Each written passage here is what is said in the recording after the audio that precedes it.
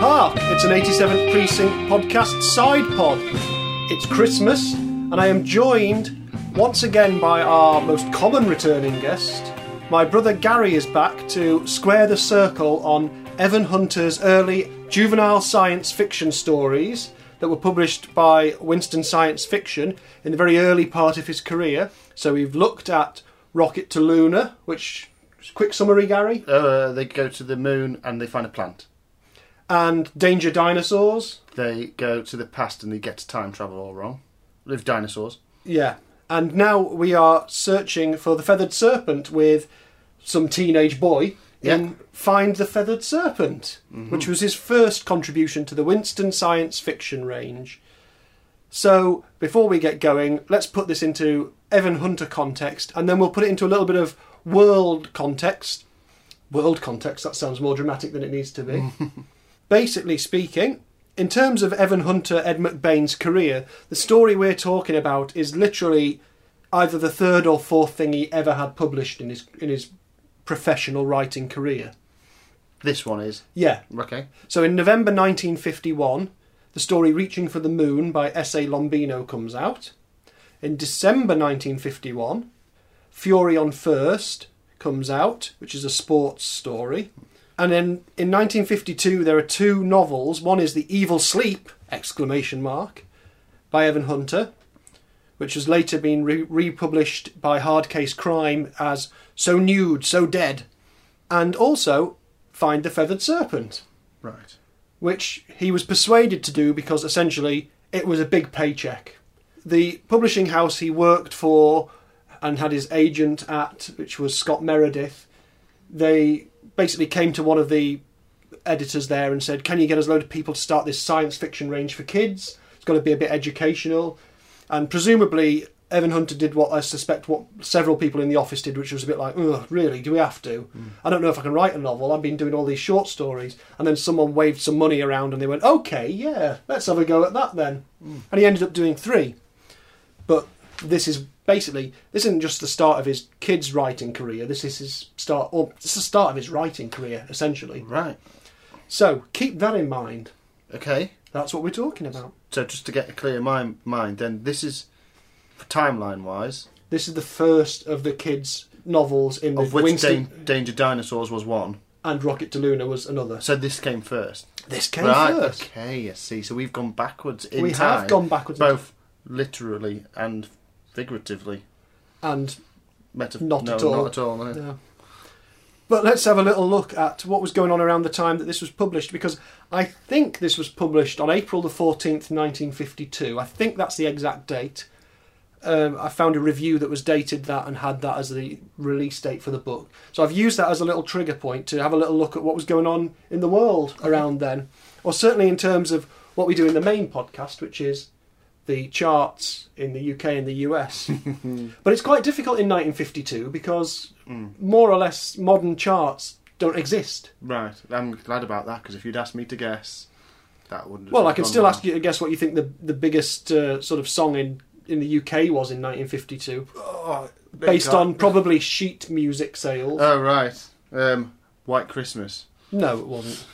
Not in April. April Christmas. April Christmas. I don't know. Well, there was no recorded...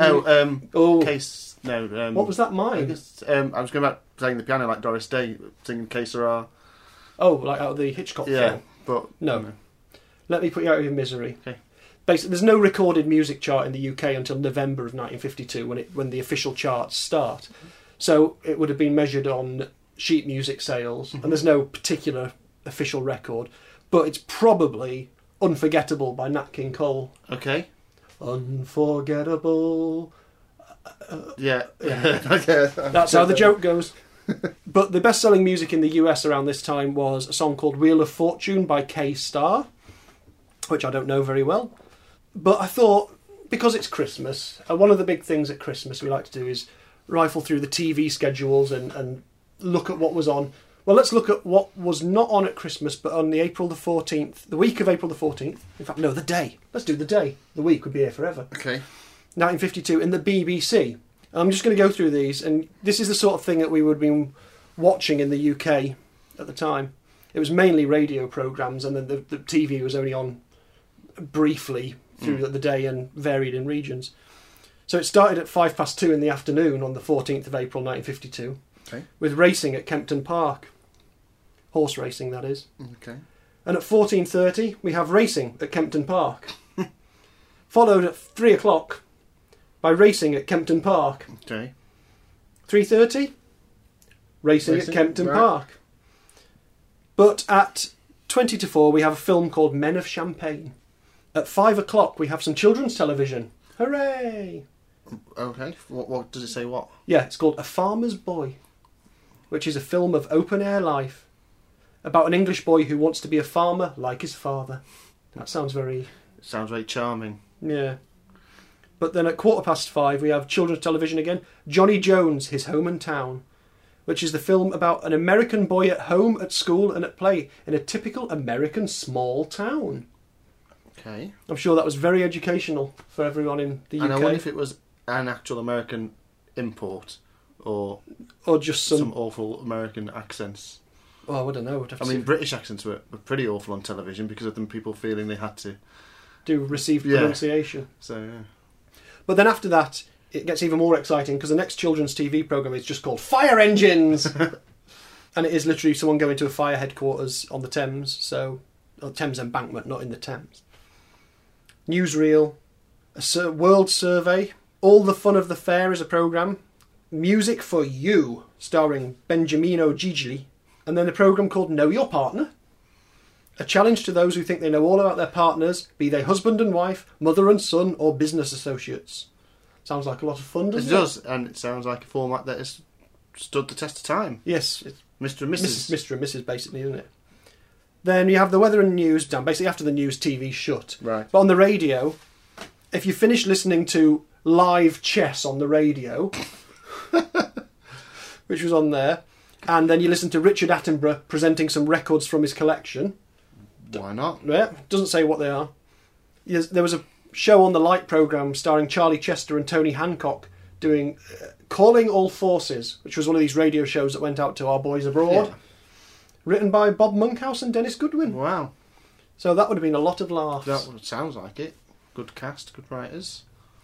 But I'll go through a quick rundown of the top 10 US TV shows of US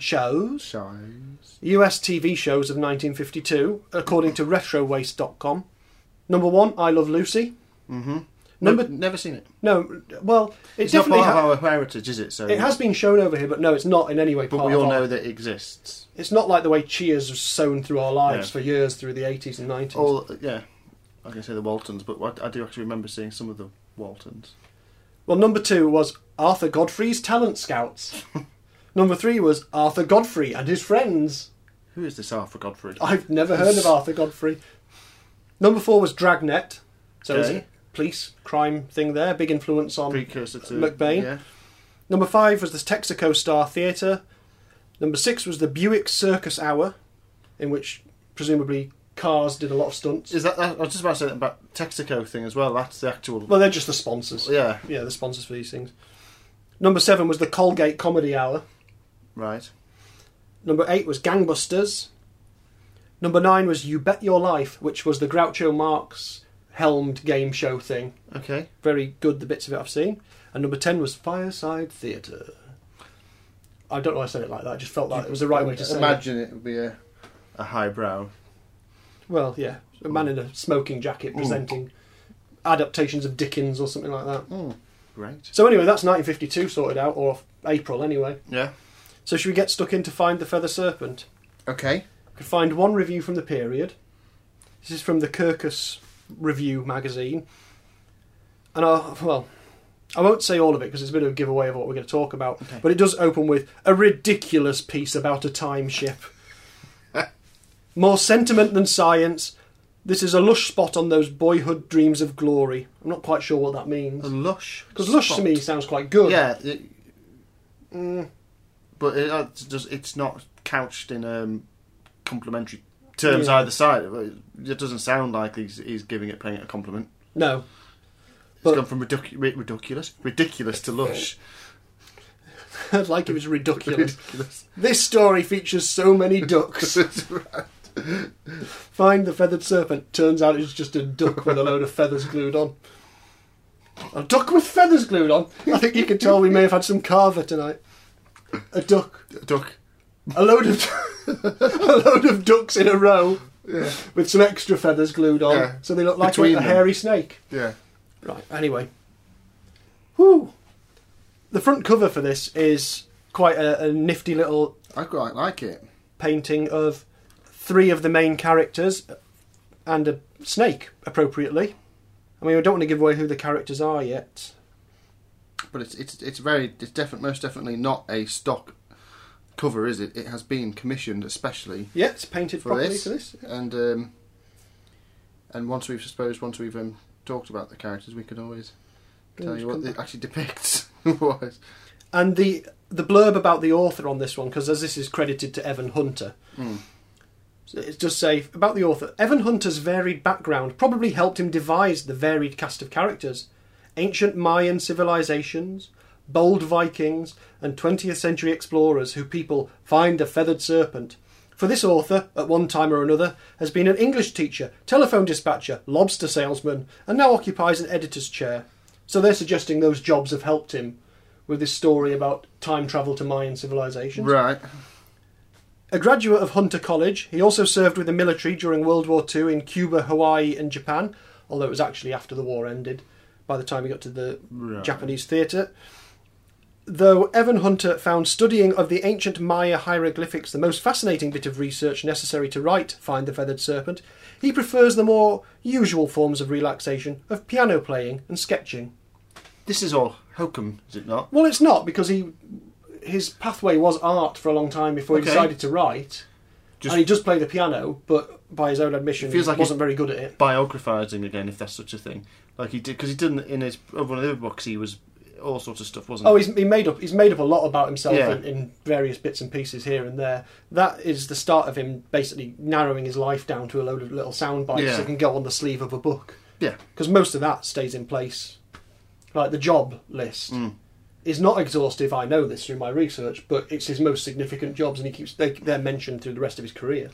I don't think that he spent any time contemplating Mayan hieroglyphs.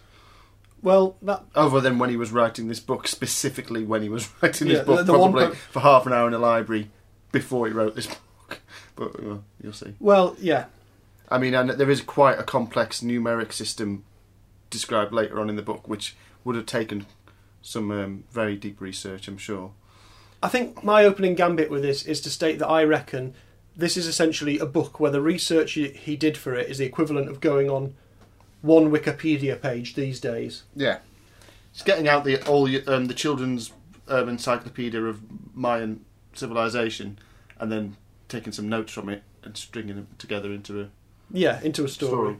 So essentially, I think it should be clear by now. But do you want to give a very broad overview of what actually happens here, Gary?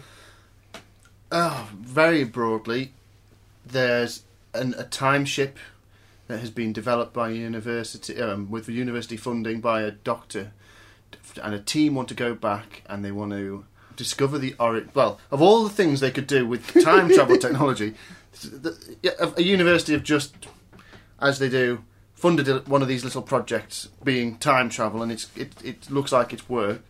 And their first trip in it, from what I can understand, although it's not made absolutely clear it's their first trip, their first expedition in it is to go back in time, specifically to go and find the origins of kind of a god story from Mayan civilization.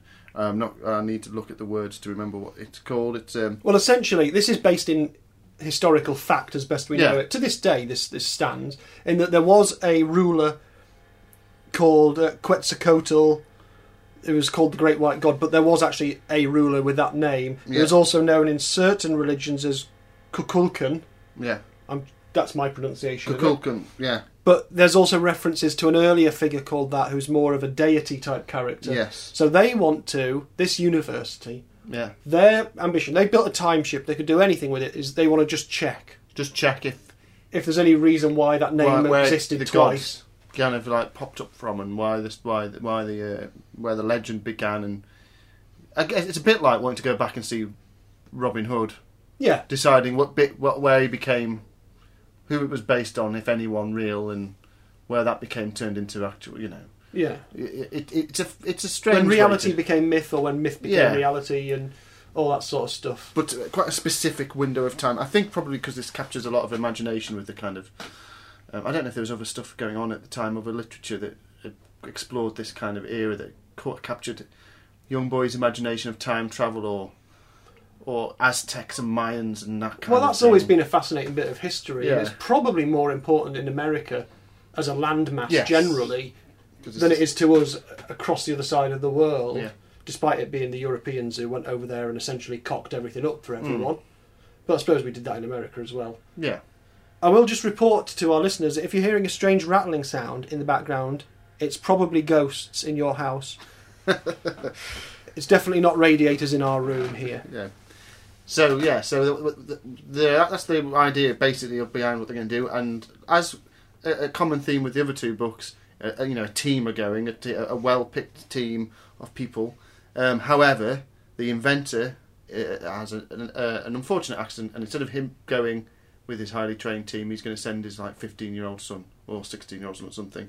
Yeah. To, So there's place. no backup for this guy if he's out of action. He's basically his route is I'll send my teenage son, not someone else in the department. No. Not should we make sure we've got someone on standby? You're on standby for being the first time astronaut thing. Yeah. Whatever you want to call it. No, I'll send my 16-year-old son. My untrained son who didn't invent time travel, which would have been a handy thing to have. So, and that's as much as from a broad overview. That's as much. They as go you back need in to know. time. An adventure happens. Yeah. Some stuff befalls them. The end. The end. Happy Christmas. Now, I will say as well, quite right at the front, I do like the concept as a boy's own adventure type thing. It's a good old romp, and I just think the mechanism by which he uses the mechanisms he uses to tell the story, to get the characters into the situations, and to permit the story to progress are pretty leaden. They're a bit sort of like, really, that's a bit like for a kick-off. The main scientist is injured, so he sends his son. Yeah, they're all very unbelievable. They're all very fortunate. They're very serendipitous. And none of the other three people on the ship go, what? Yeah, well, hang on. Yeah, we're going through time. Yeah, it's strange, but it is all about moving the story along or getting to that next, or getting the plot going. It is, and you can tell it's. That's why I think it's half an hour's research down the library and let's hit a certain word count. I'm not saying but it is a good romp. It would actually. I can imagine it as a film, kind of a Jason and the Argonauts type style. Epic film without the actual, but without actually that any kind of monsters and whatnot. But that kind of era of filmmaking and the high seas and jungle and that kind of that palette. It would make a great. There'd be some wonderful painted backdrops, wouldn't there, for the scenery, especially when they get to the Temples, ancient city and civilization. But you'd be watching the film thinking, well, that's a bit of a stretch. Even when you're watching a time travel film and still thinking, well, that's a bit daft, isn't it? That they did that. I mean, or didn't he? For a start, his father injures himself simply by going to stand on a stool that someone's moved out the way, or a foot ladder or something, isn't he? And it's rather prosaic. Yeah. Shall we go through it sort of chapter by chapter here? And the first chapter is our hero, Neil, going to just have a look at the time machine that's being built, which I think really it's quite well described. I still can't quite get it in my mind. Oh, the hourglass thing, yeah. It's like I think of it as a hot air balloon with a reflection, and so it's literally like an hourglass, like a hot air balloon that's been squashed in the middle.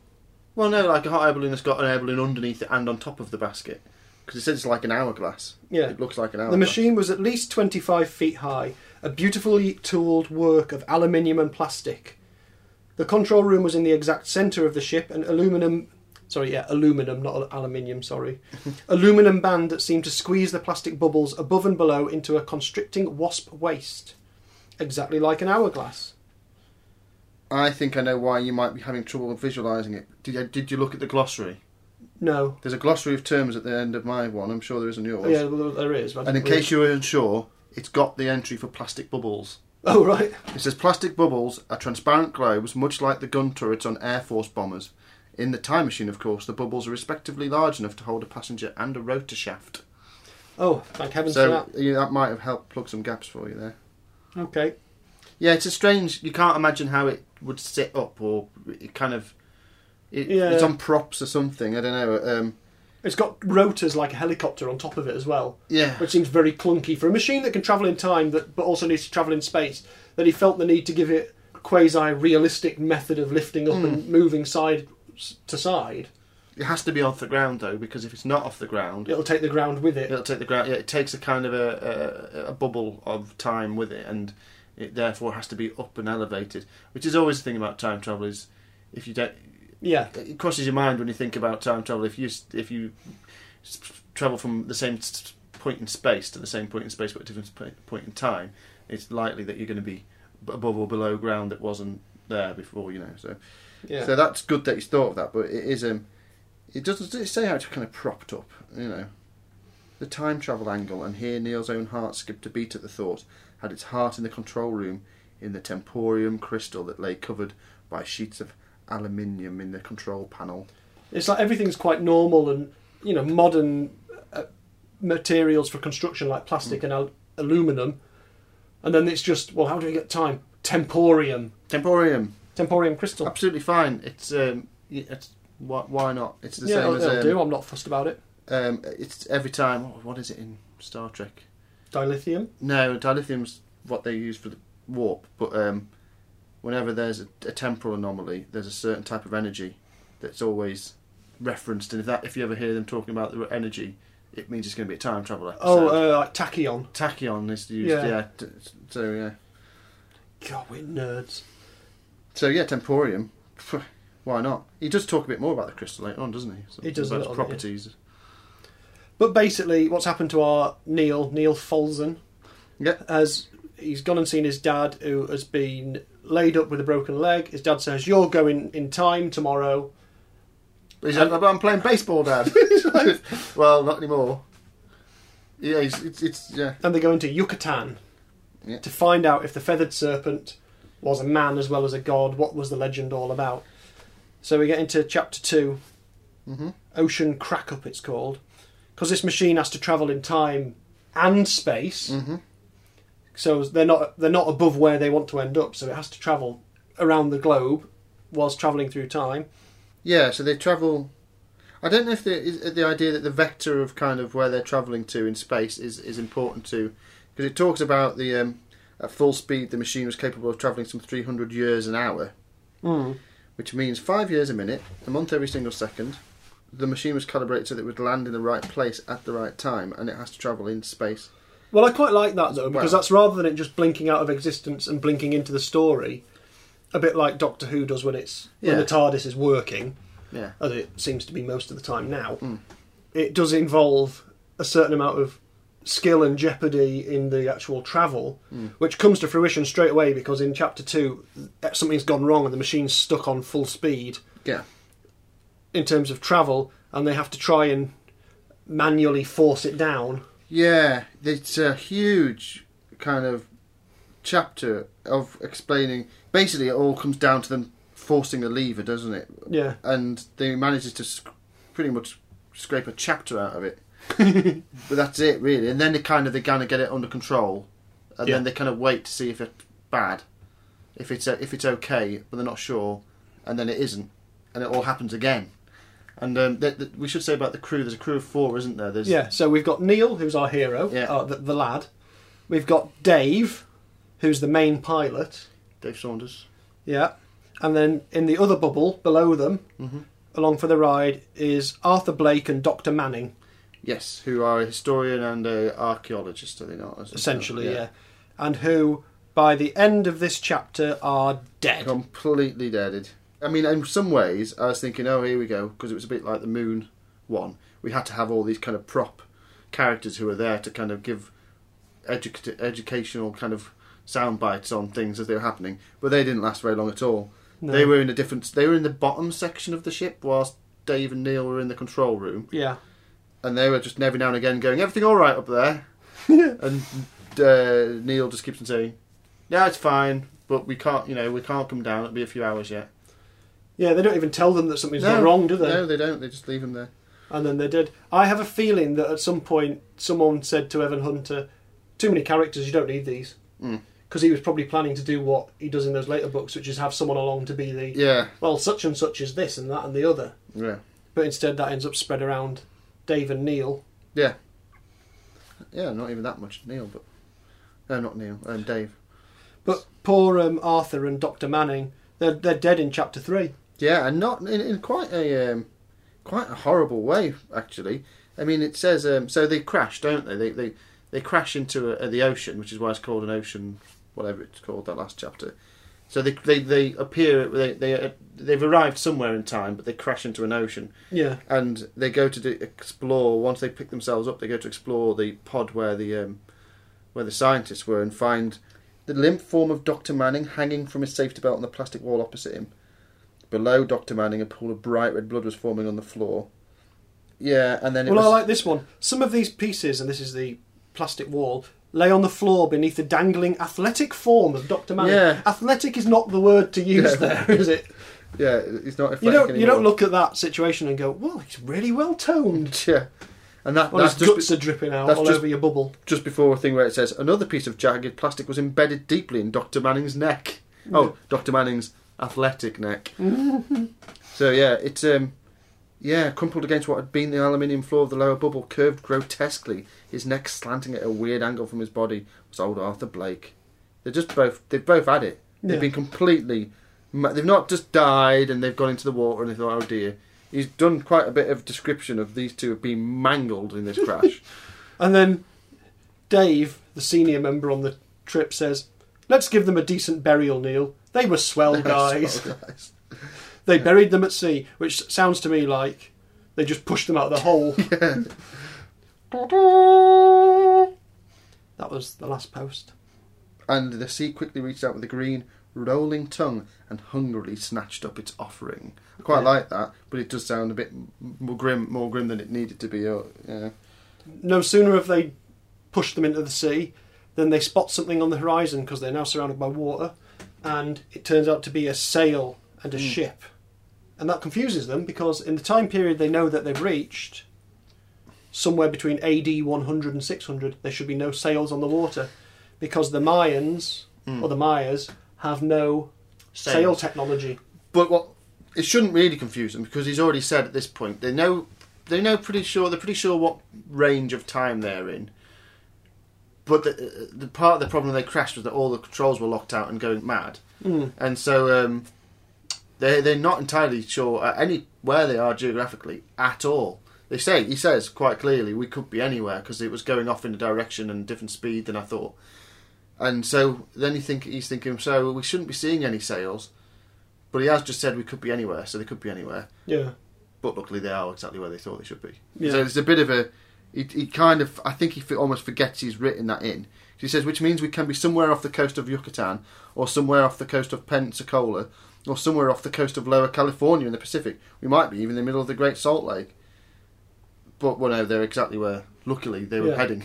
They think they must be, because obviously then he talks about the sail. Yeah. So they do what you would do if you see a sail on the horizon and you're about to sink and your time ship is just bobbing along. You get your guns out. Break out the rifles. And we get to chapter 4 and we meet some Vikings. Vikings. But what they're doing... And there's quite a long piece about... Sorry, Gary. There's quite a long piece about how to load and use a rifle as well. Yeah, which is interesting, because as you won't see later, because we won't be discussing it, the rifles play very little after this in the story at all. Yeah. Well, basically, they meet these Vikings and they want to get them on side, so they don't want to frighten them. So they don't shoot anyone, and the Vikings go, can we have your weapons? And they go, yeah, all right. Yeah. And that's it. And then the rifles never come back. No. Even later on, when there's quite a lot of fighting going on. And a rifle would actually turn the tide of the entire thing. One shot from one rifle. And because he spends a chapter telling about how to reload one and how to use it and how to fire with it, then they never do. That's a good chunk of chapter 4 is how to use it.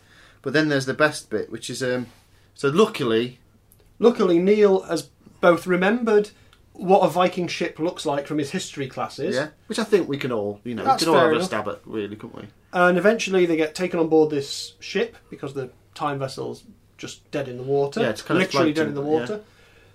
And the Vikings obviously start speaking to them. This may be my least favourite part. You know, when they remember that chapter before when he seeded the whole thing about having a Swedish family? Oh no, because he didn't tell us that until this point, did he? No. Because he says, well, Neil hesitated, unsure himself. It sounded like Swedish. Do you understand Swedish? Why, sure. My father was born in Sweden. We spoke every time my grandfather came to visit. Now, to me, that implies that what he would know is he would know some basic conversational Swedish, like the hello, how are you? Yeah. You wouldn't. Goodbye, thank you. It's not fluent Swedish. And not fluent Swedish from, where are we? 58? Well, AD 100 to AD 600, something like that. So, I mean... Because Swedish is not a language that hasn't changed. No. I would say, I mean, I'm no linguist, but I would say over 2,000 years, it's going to have changed Quite hugely, because some of the cultures that would have contributed to all of those languages will If anyone is a language expert and wants to tell us that Swedish, a modern Swedish person could be understood by a Viking, then please do let us know. But I think it seems very unlikely. However, if that wasn't the case, then the book would basically just end here and they'd be killed and thrown overboard. Yeah. This is the old universal translator problem, isn't it? Yeah. How do you do anything that involves going to another planet or another part of the world, even, where... Star Trek as the universal translator. Yeah. Doctor Who as a power gifted by the TARDIS. Yeah. Hitchhikers as the babelfish. Yeah. So, yeah. And this one has a Swedish grandfather. But not just a Swedish grandfather. I brought him with me. Who's that little old man? Basically, they can understand each other. That's all fine. They can talk to the Vikings. That's what we need to know. Yeah, and so they make friends with the Vikings, except for one little sneaky Viking called Olaf. Who thinks that they are devils. Yeah. They don't like him from the off, do they? They can tell he's a bit of a...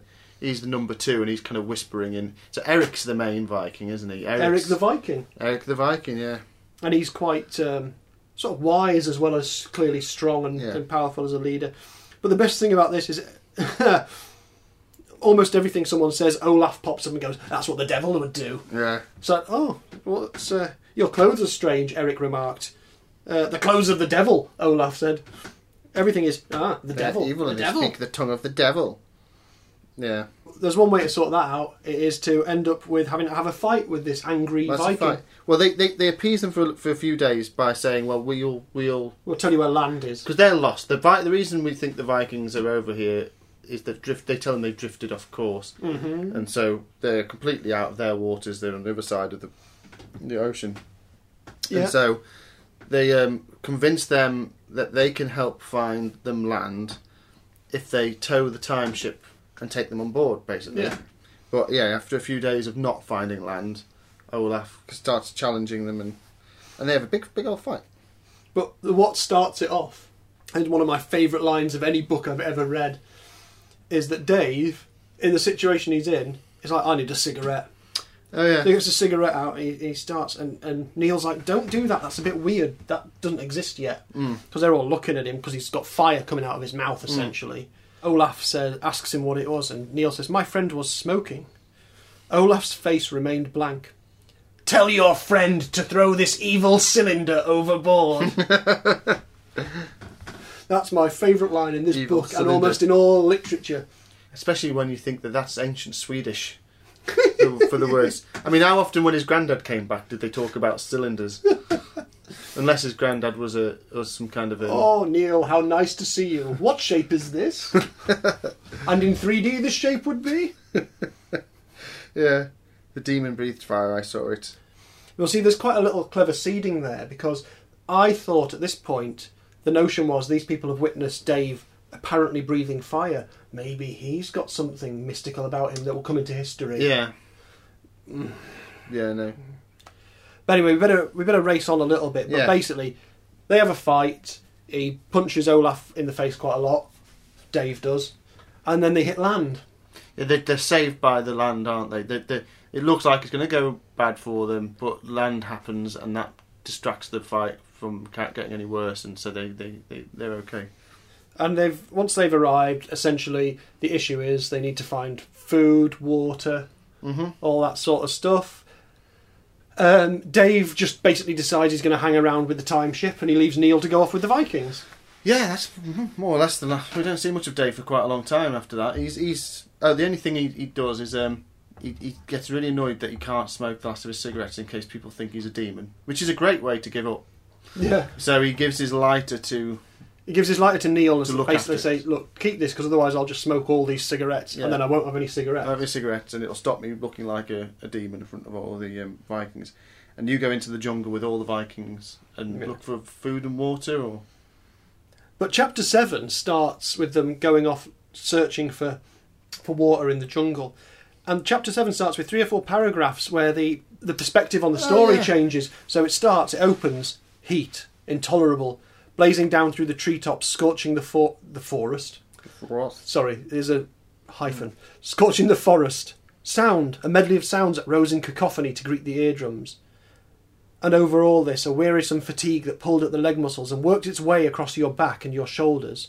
Sweat oozed from every pore in your body and your shirt clung to your back, hugging your skin, and so on. But it reads like one of those chapters in an 87th Precinct book. It's definitely where the city has come alive, and it's you in the city, or in the weather, in the rain or the heat.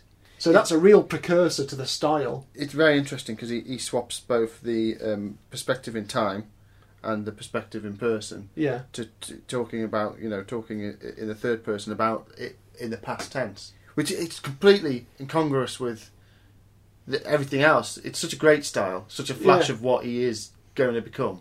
Yeah. That once those couple of paragraphs out of the way, he does it in another one of the chapters. He does it a couple of times, and I think he did it in some of the other books. We had a couple of paragraphs where you're like, "Oh, that's McBain." Yeah. That's like a McBain, but he hasn't got his muse yet. Yeah, he's got the.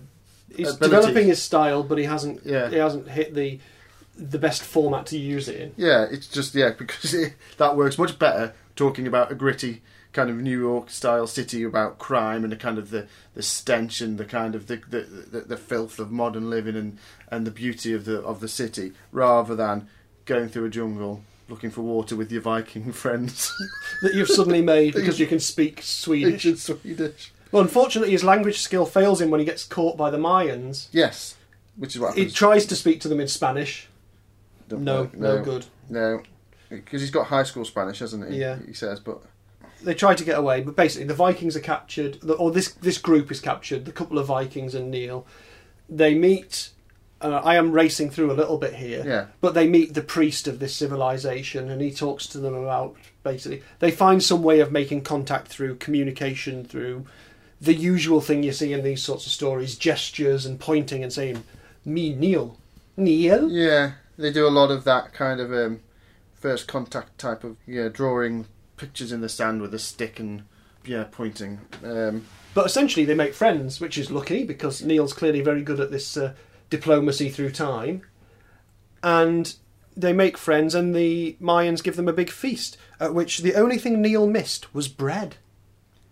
Could that be significant? Well, it could be. Yeah. And they have a lovely feast, and there's some dancing and singing, and then another tribe attacks. Has they killed the snake by this point? I don't know, have they killed the snake by this point? It's probably quite significant, isn't it? Because isn't that why they start to trust them? Oh yeah, sorry. I missed a really big bit out there, haven't I? Yeah, no, I'm just... They try to buy the trust of the Mayans, and a huge snake comes out of the forest, and Eric the Viking slays it. Lops its head off with an axe. Yeah. He slays the serpent. He does, yeah. He chops the front duck off the row of ducks that have been... It's glued together with feathers. Yeah. Yeah, so that's why they trust them, but and then they take them back to have a big feast in their honour. It's like a priest, isn't it, the main guy who... Yeah. But there's a description of when the other tribe attack, the Mayans, which is what I was talking about before, and he says, "Suddenly the battle burst like a balloon filled with blood." which is both brilliant and awful at the same time, I think, as a phrase. And then there's a chapter, in one of the chapters, there's a description of how the Mayans counted using fingers and lines in the sand. So, where have we got to? They've been attacked. Have we been attacked and we've sorted that out? Yeah. They have the first attack, but they realise that these Mayans are really quite outnumbered by some of their foes, but are able to defend themselves, but one day they'll be overrun. Yeah. But with the help of the Vikings there as well, they're able to push them back a bit. They realise that if they're going to get back, they're going to need to be able to fill their ship with provisions enough to see them across a long voyage. Yeah. And that's not going to happen this side of the harvest. So they're probably in for a long haul. So they have to make friends, they have to learn how to talk to each other, which they do surprisingly quickly. Very quickly. Quickly in story terms, but actually the length of time this takes, there must be at least a couple of seasons worth of story here. Yeah. Yeah, because they're worried about the crops failing and not having enough food to share. They've got a lot of food in their stores, but not if you consider the fact that they've got to last them all winter, haven't they? So we settled into a bit of we're going to basically, the story's taking a bit of a breath here. You're going to spend a bit of time with the Mayans, learn a bit about their culture. Yeah, and so Neil makes friends with a brother and sister called Rixal and Tila. Yeah, who befriend him and explain how to count. Yeah, by showing him plums. Yeah, and then basically he goes into a bit of detail about how basically they use a tally system. You either 5 dots, you have 4 dots or a line meaning 5, and if you stack them up, so 3 straight lines and 4 dots is 19, and so they establish how to count. They're going to show him some things, don't they? Like they show him around the city. This is where it gets a little bit like working through the encyclopedia, children's encyclopedia. There's a lot of let's go and look at a traditional Mayan football game, like a rubber ball game that they play. It's like a precursor of basketball. Yeah, and let's go and look at like how they prepare some food, and let's go and look at how they do their crops and whatnot. And all the time he's getting better and better at talking to them, and then to a point where he pretty much can just converse in Mayan. So these Vikings, these Mayans, these modern Americans can just chat amongst themselves. But we didn't realise that sneaky old Olaf has gone off to form a little side troop to try and take over and steal a load of food with one of the captains of the Mayan guards, who's called Baz. Yes. Which is a really good name. Yeah, so all the way through Full name Barry. All the way through this, Olaf has been reluctantly going along, but thinking, why are we waiting? Why don't we just take their food? Why are we waiting for them, even though they've helped us and given us water and shelter? He's just a baddie all round, isn't he?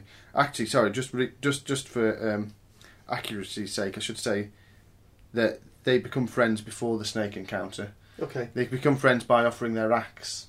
Oh yeah, and they like their axes, and they're like, oh, okay. And then they can see that they're not going to harm them. Then they kill the snake later on, before we get into Olaf's treachery, trying to get the crew. I think the idea is that Vikings hold on to power by force, don't they?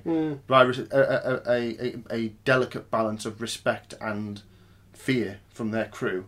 And Olaf is always pushing that boundary. He's probably his biggest challenger, therefore he's his number 2. Yeah. Is to keep him close. And Olaf starts... He's Starscream to Eric's Megatron. He is definitely Starscream. I think we're going to have to rush forward a little bit in this, because generally speaking, not much happens except learning about types of crops they've got, which does not include maize. No. But what happens is, Eric explains the Viking way of farming, which includes crop rotation, which is still in use today. And he also explains how to use certain seeds to grow maize. He explains them how to make bread, which they do very quickly and very effectively. They find the seeds for the maize in rattles that are taken from... So they get attacked again by the other tribe. They scare him off using the time ship, which he goes and gets Dave to bring a time ship over, which isn't fixed, but is just about able to lurch its way over and scare them. He's more or less bent the rotors into shape. Yeah, so that there's like a big spectacle which scares off the attacking tribe, and the tribe attack with rattles for part of their battle cry. And when they break open the rattles, what's inside them are just seeds knocking around. And Eric's like, this is Maze. Mrs. Maze, and they don't know how to use it, so he shows It's them. amazing, he says. Yes, he does. It's basically, yeah. So the time ship, unrepaired, comes to the rescue of the second attack. Yeah, They're all friends, and because they've saved them, the Mayans have a lovely party, which does involve the sacrifice of the girl that's made friends with Yeah. Neil. she's going to be thrown into a pit, isn't she? Yeah. Into a sacred pool. Neil is not having any of it, No. and there's a bit of jeopardy as he attempts with a lighter to No. set fire to something. So they sort of say, don't throw her in there. If the gods wanted her sacrificed, Well, if the gods don't want her sacrificed, they'll set that bridge on fire. Yeah, if you throw And he's some like, vegetables, "Come on." throw some vegetables in, and the gods will be, if they're happy, they'll Yeah. give you a sign. And so he's trying to work this lighter. Click, click, click, click, click. But it's down to its down to the He's bottom of the having, wick. he's having a little finger the wick out of its little thingy, but he gets it going. Yeah, He saves the girl. yeah.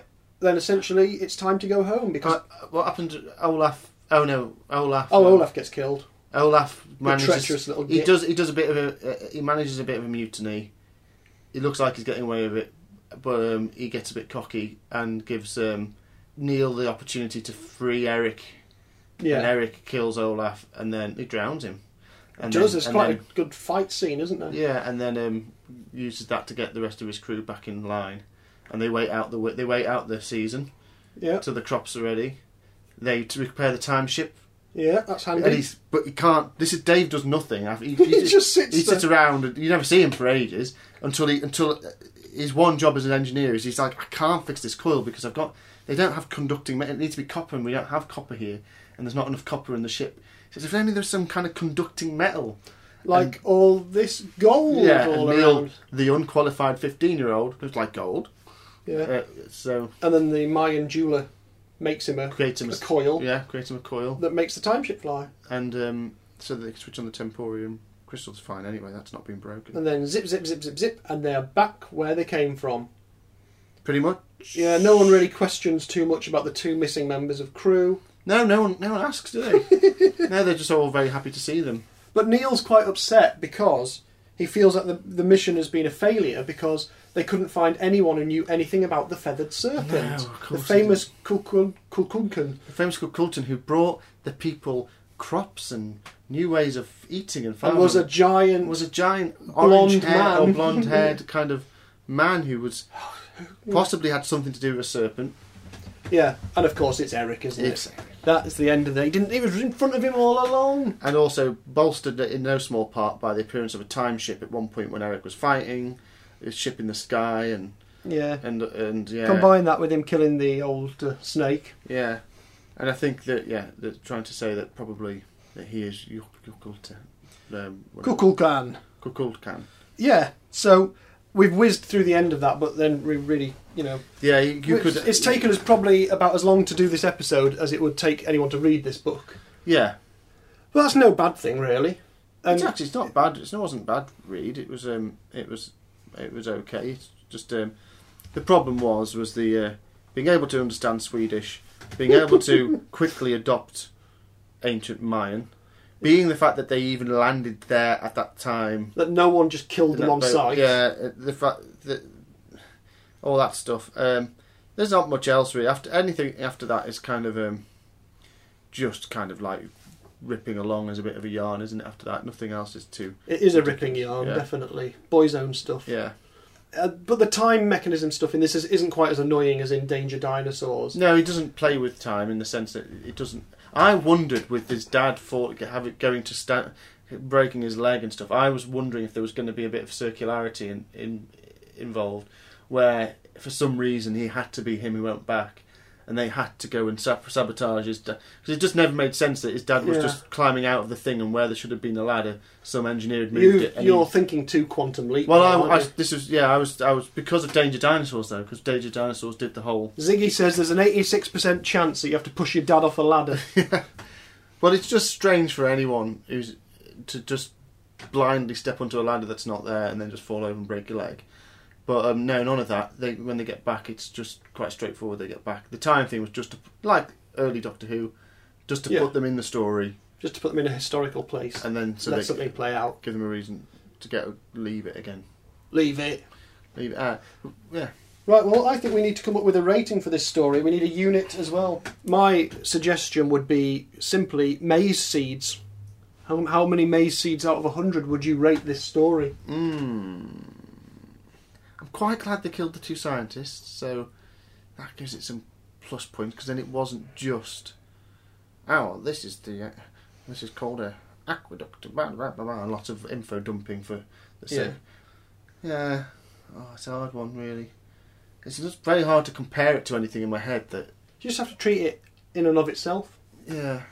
The number that's coming to my mind is a kind of 67 Ooh. maize seeds. 67, that's quite a high rating, I think. Yeah, it's not bad for what it is. I just don't know really what stick with that, Gary. That's fine. If the number coming in your head is 67... Yeah, but then I'm wondering if that's coming to my head because that's like a common number to pop into someone's head. Well, you'll drive yourself mad if you start thinking like that. 67. Well, I can tell you my response is a 50 maize seeds. Okay. Which I think reflects that it is just a bit of hokum, a bit of boys' own adventure stuff. It's alright. I prefer the more sci-fi, future-y, spacey things. Yeah. I don't know if I'd have enjoyed that when I was a 15-year-old, but then I'm not a 15-year-old. I probably wouldn't have read that at 15. I think you'd probably... What do you reckon it's aimed for? About 12 years old? I reckon it's aimed for like being 12-year-old, but like, so you're sort of thinking, oh, when I'm a little bit older, I might be allowed to go on an adventure type thing. There's a bit where he says Neil's sitting there thinking there's probably some kid dreaming of a Norseman on an adventure in a jungle in the future. And I think that's what he's trying to say, is that I think it's aimed at the Neils of the world. It's aimed at the kid. I think it's probably anything from age 8 to sort of 17, isn't it? Yeah, it's aimed at the kid who like comes home from playing baseball with his friends in the street and gets told, oh, you're going on to travel through time and have an adventure tomorrow. Yeah. Don't like that, imagining that rather than... Wowie zowie. Yeah. That's great, Pops. Gee whiz. So I think that's the audience. Yeah, it certainly doesn't resonate really as a... For that audience, I think I would stick with my 67. Well, for a general adult, then there's some YA that crosses over. This does not cross over as far as... No, it's a very... obviously early entry in the author's canon. It's clearly a knocked out quickly work of someone who's used to writing perhaps a couple of thousand words. Yeah. And then suddenly he's like, well, here we go. And it's basically a way of carrying information about the Mayans to young readership. Yeah. It's to carry a bit of history. So it is a vehicle for that.